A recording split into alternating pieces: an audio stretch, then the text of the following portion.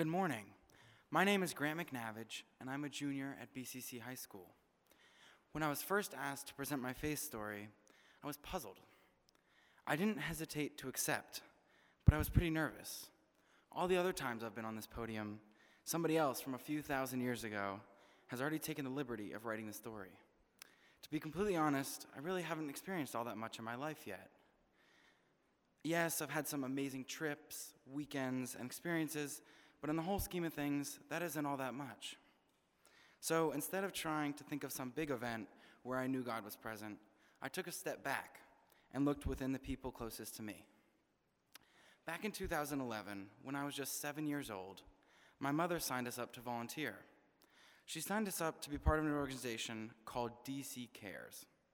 At the time, I had no idea what to expect. On this particular occasion, we went to work with a group called Loaves and Fishes. They're a small food kitchen run out of a basement in St. Stephen's Church in Northeast DC. Connected to this kitchen is a massive cafeteria room with rows and rows of tables. When we got there, the room was empty, and I didn't quite know what would happen next. We had the standard safety and cleanliness talk, followed by hand washing, gloves, and hairnets. Then they divided us into different tasks. Some were buttering bread, some making to-go lunches, and some slicing and plating the many pans of meatloaf coming fresh out of the oven. As the cooking got into full swing, people began to trickle into the massive room. Before I knew it, the place was stuffed to the brim with people, so much so that the doors to the outside became blocked. People sat on book bags, in corners, on handrails, and pretty much anywhere. Everywhere that a body could fit, chances are somebody had taken up that space. Soon enough, these tall kitchen carts were stacked up with full plates of meatloaf, mashed potatoes, mixed vegetables, and some delicious-looking frosted brownies. The kitchen work then stopped, and we went out to say a prayer before the meal. As that ended, all of the volunteers and kitchen staff trickled back into the small room.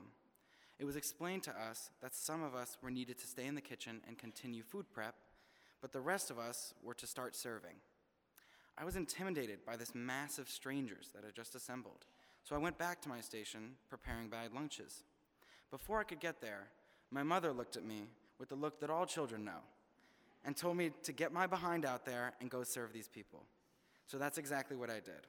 For about half an hour, I brought large cookie sheet trays filled with 6 meals apiece out to the cafeteria. I can vividly remember walking out in between the tables feeling completely overwhelmed. Not unlike a school or camp cafeteria, people were quite eager to eat, and I was the one with the goods. I didn't really think much of the experience until a few years later. At the time, it just seemed like a typical day where my mother had pointed me in the right direction. As I thought about it more, I realized that it was much more important than that. It sparked a memory of a phrase that my grandmother taught me: be God's hands and feet on the earth.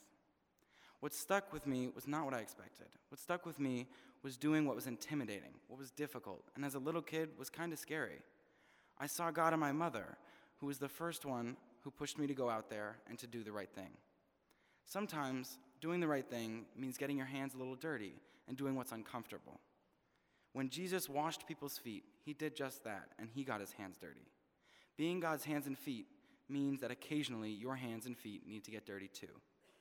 At the time, I didn't really know what to say or how to react. I simply did what I was told. Over time, I've learned to live out my faith following this principle, and I challenge you today to do the same. Be God's hands and feet on the earth.